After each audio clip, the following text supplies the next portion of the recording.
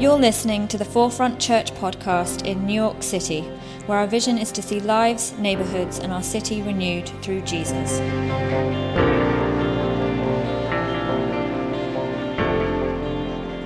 Good morning. As Jen said, my name is Hannah, and I have been a part of the community here at Forefront Brooklyn for almost a year. And as you might notice from my accent, I'm not actually from New York. I moved here from the UK last August with my husband Johnny, and it's been really, really wonderful to be able to get to know all of you amazing guys and become part of this community here and part of this city. So thank you very much for inviting me to speak this morning. Before we moved here, we were living in London, and I was studying at a seminary there, and I just finished up there in June. And I was also working for a church in London, being involved in leadership and speaking and stuff like that there as well. So this morning, I'm really, really excited to be able to talk to you about the Bible character of Esther, because this story that we just heard Jessica read is one of my favourite stories in the whole of the Bible. It's a story that I really love and I'm really passionate about. And this is kind of coming to the end of the series that we've been doing here, Retold, where we look at stories that we might be really familiar with from our childhood, from Sunday school, but we look at them with a bit of a different perspective, more of an adult perspective. So just a few moments ago, we asked you, what is your favourite Disney movie? And like Ben, my favourite is The Little Mermaid. I must confess that I have actually once dressed up as The Little Mermaid. I'm a bit of a Disney fan, and for my bachelorette party, I actually had a Disney-themed bachelorette party where everybody had to dress as their favourite character. But why are we talking about Disney? Well, it's because the Sunday school version of Esther, so the version that you might remember from childhood, at first glance sounds a little bit like a Disney movie. There's a kind of a fairy tale story. So there's kings and queens in there. There are banquets and palaces. There are beautiful girls from throughout the land who compete in a beauty pageant to marry the handsome prince. You have a poor orphan heroine who is raised by her kindly uncle. You have a scary bad guy with an evil plot, and eventually you get a happy ending. And in fact, one of the things that I was reading when I was preparing for this talk said that the classic fairy tale of Cinderella might actually have been inspired originally by the biblical story of Esther. So that's the kind of Sunday school Disney fairy tale version. But this morning what we're looking at is actually some of the darker realities that exist in this story. So the book of Esther describes events that took place when King Xerxes was king of the Persian Empire.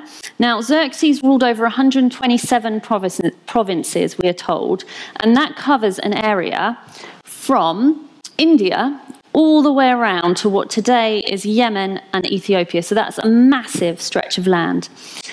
And at the time, he was actually the most powerful ruler in the world. And this story begins towards the beginning of King Xerxes' reign. He's only been king for 3 years, and he's trying to impress everyone with his power and with his wealth. And so he throws this feast for 180 days. And at the end of the 6 months of solid partying, eating, drinking again, he throws another banquet for 7 days straight. And this one, we are told, is for all of the men in the city of Susa, where he ruled from. So from the least to the greatest, all the men are there. And they party together for 7 days straight. And the Bible tells us that by the king's command, each guest was allowed to drink as much wine as he wanted with no restrictions. So after 187 days of drinking and eating and drinking, the Bible tells us that King Xerxes was in high spirits from the wine. And so in these high spirits, he orders his servants to bring his wife, Queen Vashti, to walk before the men. And again, here, I think his motive is to impress. So he's just spent 6 months showing off his possessions, his wealth, his palace, his jewels and goblets. Now he wants to show off his ultimate possession, his wife. And verse 11 of Esther chapter 1 tells us that Xerxes ordered Vashti to come before them wearing her royal crown. And some of the commentaries that I read actually suggested that what this meant was that she was to wear nothing but her royal crown. And actually, there's pretty widespread agreement amongst commentators that basically Xerxes was asking her to parade around scantily clad in front of a party of hundreds of drunk men. But Queen Vashti was a self-respecting woman, and she said no. She refused to obey the king's commands. And the king was furious, and he burned with anger. She had embarrassed him and made him look weak at a time when he was trying to show how powerful he was. And so Xerxes consults with his advisors, and in his anger, he wants to know what he should do to Queen Vashti. And listen to what they say. They say, "For the queen's conduct will become known to all the women. So they will despise their husbands, and they'll say, 'King Xerxes commanded Queen Vashti to be brought before him, but she would not come.'" And so these advisors tell the king that he should make an example of her to teach all women a lesson. Otherwise, all women might start standing up to their husbands, and then where would they be? So as a result of this advice, the queen is banished, she's sent away, and we actually don't hear anything more about what happens to her. That's the end of her story as far as the Bible is concerned. But what we do know is that for a woman in that society to have been sent away by her husband means that she would have lost everything. She would have lost her home, her position in society. She would have been poor and destitute. She possibly would even have turned to prostitution. And all of this has been done to Vashti deliberately to subjugate women throughout the empire and to reinforce to them that their position is as the property of their husbands. And this is what the advisors say. This is as explicit as it is. They say, when the king's edict about Queen Vashti is proclaimed throughout his vast realm, all of the women will respect their husbands, from the least to the greatest. Wow. So already this story is not sounding to me that much like a Disney fairy tale. I'm sorry to say that Xerxes is no Disney prince. So I doubt that he is slim and handsome because he's just been eating and drinking for 6 months straight. He's also drunk. He treated his wife as property, wanting to parade and humiliate her in front of drunk men. And he was so insecure that when she refused to submit to what was really quite an unreasonable demand, he banished her to a life of suffering. And also, he surrounded himself with these advisors, and they pop up again throughout this story, and every time they give him bad advice, and he listens. So, he's banished Vashti, and as time goes on, King Xerxes calms down a bit from his anger, and he starts to miss her. So he kind of wants a new queen. And once again, he goes to his advisors for help, and once again, they give him a great idea. So they suggest that he seeks out beautiful virgins from all around the empire, and then he can choose the one that he likes the most to become queen. So this is like a beautiful royal beauty pageant, like a Cinderella story, right? Where the winner marries the prince. Maybe not. So what we learn in this story is that as well as his wife, the king already had a harem of women. And now he's sending out orders to round up thousands of teenage girls, basically into sex slavery, who are going to spend the rest of their lives being summoned to the king whenever he felt like it. And the unmarried virgins that they're seeking out in those days would likely have been girls in their early teens. And because the empire is so big, to bring them from the far reaches into the city of Susa means taking them thousands of miles away from their families, from their cultures, and also destroying any chance that they might have of one day having a home and a family of their own. Now, one of these girls is Esther, and she's a Jewish girl. So there's groups of Jewish people who are living throughout the Persian Empire at this time. They've been there for 100 or so years in exile. And Esther was an orphan, we're told, and she'd been raised by her cousin, Mordecai, as you say here. And when Esther was taken to the palace, Mordecai advised her that she should keep her Jewish nationality a secret. And once they got to the palace, these girls received 12 months of beauty treatments. Now, I know what you're thinking. At first, that sounds amazing. I would love to have 12 months of spa treatments and pampering. But I don't actually think that's what this is talking about. These beauty treatments weren't about making Esther or the other girls feel good about themselves or pampering them. They were all about preparing them for their one night with the king. And they probably would have included things like checking that they were virgins. So after this year of preparations, Esther is sent in to spend the night with a dangerous and unpredictable man. Now, the good news is that King Xerxes likes her so much that he makes her the new queen. But considering what happened to the last queen, maybe that isn't such good news after all. And then things get even worse because the king has a second in command, and his name is Haman. And he hates the Jewish people. So there's an old grudge between his people, the Agagites, and the Jewish people that goes back a long time. And in addition to that, he really hates Mordecai, Esther's cousin. So he decides he wants to kill all of the Jews in Persia. And he manages to persuade Xerxes to sign an edict to wipe them all out in one day of mass genocide. And this is another example of where this king is being persuaded by somebody who's close to him to do something foolish and evil. So, how are we going to get a happy ending from this story? Well, if we stop for a minute and think back to our original Disney fairy tale story narrative that we're used to, at this point in the story, what would we expect to happen? We've had a heroine who's basically been kidnapped by a bad guy, who is in league with the really bad guy that's going to wipe out her family. We want the hero to turn up, right? We're waiting for this hero to come and ride in on his white horse and defeat Haman in a big fight scene and save Esther and rescue the people, and they all live happily ever after. The narrative that we're used to hearing, that's what would happen. But that's not what happens in this story, because this story completely subverts our expectations. And what actually happens is that Esther becomes our hero.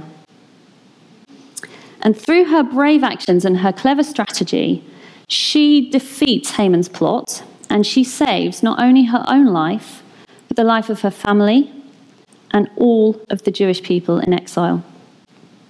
And so in this story, Esther starts out as a victim, and I think we can all pretty much agree that she's a victim of some pretty horrifying circumstances, but actually she becomes the hero. Esther is brave, and she's clever. She takes command when the time is right, and she steps up and she risks her own life to save her people. And this turning point, we heard it read to us earlier, comes when Mordecai approaches her and tells her about the peril that her people are in and asks her to approach the king to plead for them, even though anybody who went to the king without permission could be put to death. And this is probably the most famous part of this story, where Mordecai says to Esther, "Do not think that because you are in the king's house, you alone of all the Jews will escape." And then he says, "And who knows but that you have come to your royal position for such a time as this." And up to this point in the story, Esther has been passive. To be honest, she hasn't had much of a choice, but other people have made decisions for her. She's had no choice about what happens to her, whether it's Xerxes as the king or Mordecai as her cousin. Other people have made the decisions. But now, the time comes for her to be proactive. And interestingly, suddenly, from this point onwards in the story, her roles with Mordecai are reversed. So now she tells him what to do, and he does what she says. So Esther gives Mordecai instructions to gather all of the Jewish people to pray and fast in support of her, and she fasts and prays too. And then Esther says her most famous line in the book. She says, "I will go to the king, even though it is against the law. And if I die, I die." And we heard when the story was read to us earlier that Esther's brave actions pay off, her cleverness pays off, and Haman is hanged on the gallows that he bought for Mordecai, and the Jewish people are saved. It's the happy ending. And actually, to this day, Jewish people celebrate the story of Esther during the festival of Purim. And they remember Esther's name, they remember her deeds, and they celebrate this great story. And it's an epic story. I mean, there's a whole book in the Bible about this. And there's so much stuff that we could talk about from this story this morning. But I just want to talk about two things this morning that I think we can learn from this ancient story that is relevant to our lives here today. And the first one is this, and this might sound super obvious, but the first one is that God's kingdom is not like Xerxes' kingdom. So Xerxes saw people as expendable. As we've seen, he used his position and his power to abuse the weakest and the most vulnerable. We've seen how he treated his wife when she refused to obey his commands, and we've seen how he caused thousands of young girls to be rounded up to become a part of his harem. And actually, history shows us that boys weren't really treated any better by him either. So approximately 500 boys were gathered and castrated every year to serve as eunuchs in his court. And also, Xerxes thought nothing of giving an order to wipe out an entire ethnic group in a single day. But this is not how God sees people. And God's kingdom could not be more different from the kingdom of Xerxes.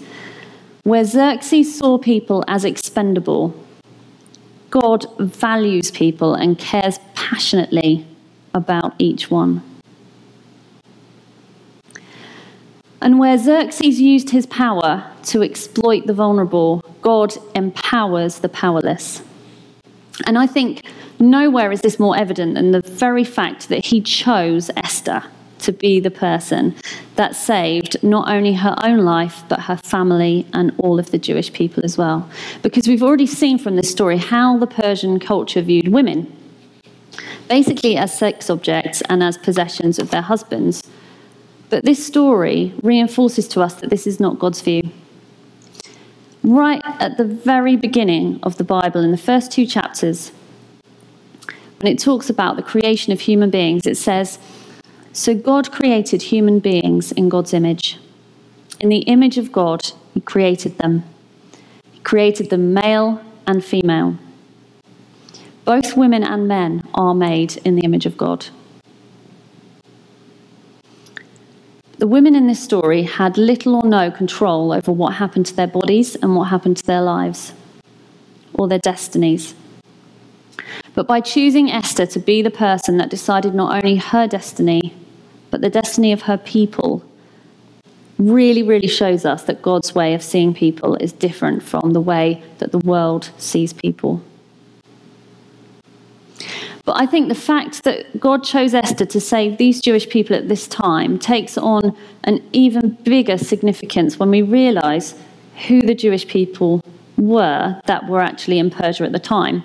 So there were the 12 tribes of Israel, and the 2 tribes that were still in exile in Persia after the others had returned were the tribe of Benjamin and the tribe of Judah.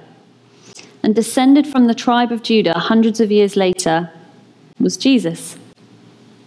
So I don't think it's an exaggeration to say that Esther's brave actions here, saving the Jewish people, may have led directly to the birth of Jesus.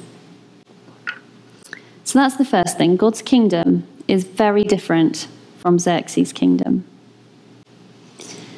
And the second thing that I think is really important to hear from this story this morning is that if God could use Esther, then he can use us. If God can use Esther, then God can use every single one of us here today to make an enormous difference in the world, even if we feel like we are completely powerless. Have any of you ever heard of a guy called Edward Everett Hale? I hadn't heard of him until very recently, but apparently he was a Unitarian minister and he was very active in working towards the abolition of the slave trade. And he said this, and this really struck me when I read it recently. He said, "I am only one, but I am still one. I cannot do everything, but still I can do something. And because I cannot do everything, I will not refuse to do the something that I can do. So my question to us this morning is, what is the something that we can do? Maybe a different something for everybody here, but I'm going to ask two questions this morning for us to think about. The first is, how is our world like Esther's world? And then the second is, what injustices are there in our world that we need to use our position and our influence to stand up against? So how is our world like Esther's world? Well, throughout this story, we have seen that in the Persian culture at this time, women's bodies were treated as the property of men. In this story, Esther and the other girls were powerless to control what happened to their bodies. Now, we might think our society is not like that anymore. We've moved on a long way from there. However, even in our world today, and even in this country, every day people are sold into human trafficking, into sex slavery. And actually, I read recently, and this really shocked me, that the highest incidences of human trafficking in the world occur at the Super Bowl and at the Soccer World Cup. Because tens of thousands of women and children are brought in by human traffickers for use as prostitutes by men who attend these sporting events. Now, it's not something you often hear about, and I found that incredibly shocking. But when we think about it, it's not so different from what happened to the girls in Esther's story. And at the turning point of this story, when Esther says her most famous words, "I will go to the king, but if I die, I die," we might listen to those words and think, that's not very relevant to us. It's a bit overdramatic to say that because we live in a democracy, if we go to our leaders and we ask for justice, that, we don't have to be afraid that we might risk our lives. Just over a month ago, a woman named Sandra Bland was stopped by police for failing to signal when she was changing lanes. And like Queen Vashti, she didn't smile nicely for the policeman, and she didn't play along with his demands. And we will probably never know what actually happened, but a few days later she was dead. And I don't think it's completely overdramatic to say that sometimes, for some people, even today, even in this country, to stand up and speak out against the injustice that they are experiencing means risking their lives. And at the same time as I was thinking a lot about this story and I was researching for this talk, I came across on Twitter many African Americans who were using the hashtag #IfIDieInPoliceCustody to express their response to Sandra Bland's death. There's loads of these and you can read them on Twitter, but I'm just going to read you a couple of them now. "If I die in police custody, know I did everything my mom taught me about how to stay alive if arrested, but it wasn't enough. If I die in police custody, know that they killed me. I would do everything in my power to get home to my family, so never stop questioning. If I die in police custody, do not let the memory of me die. Question everything you are told and never believe that I took my own life." Now, of course, we know that we have many really wonderful police officers who serve our communities, who serve this country, who serve this city, people that we love who are a part of our church community here, who have compassion and empathy and want to see safety and peace in our city. However, when I read these, I can't help but be reminded of Esther's words, "If I die, I die." Sometimes, in some ways, I think our world can be shockingly similar to Esther's world. But the beauty of the story of Esther, and the reason that I love it, the reason it's one of my favourite stories in the whole Bible, is that actually this story empowers all of us to make a difference in the world. And if you think about it, Esther was an orphan. She was a foreigner. She was a religious and racial minority. She was a woman in a culture that didn't value women. Her people had been brought to that country as slaves and remained there as refugees. And she was a victim of sex trafficking, married to a cruel and powerful man. Yet God chose her to save not only the Jewish people, but ultimately through Jesus, the whole of humanity. And that's pretty amazing. And I think the beauty of the story of Esther is that it shows us that however weak or powerless or scared or unqualified we feel, God can use us to change the world. So as we move into communion in a couple of moments, I'd just like us all to ask ourselves this question. What position have you come to for such a time as this? So maybe in your workplace or in your family, in your relationships or in your community, you might feel like you've been put in a position of responsibility or a role that you didn't actually really ask for, that you never really wanted. Or you might feel like you're completely powerless in your life and other people are just making all of the decisions for you. Be like self-respecting Queen Vashti, who stood up against an abuse of power and said, "No, I will not let you treat me like this anymore." Be like Esther, who used her position and her influence to speak up for people that were unable to speak for themselves. And be like the Jewish people who prayed and who fasted and who stood with Esther and supported her and empowered her to risk her life to stand against injustice. So I encourage all of us today to ask God to give us the courage to do the thing that he is calling us to do. And this thing will probably be different for each of us, but God can empower everyone. So let's pray.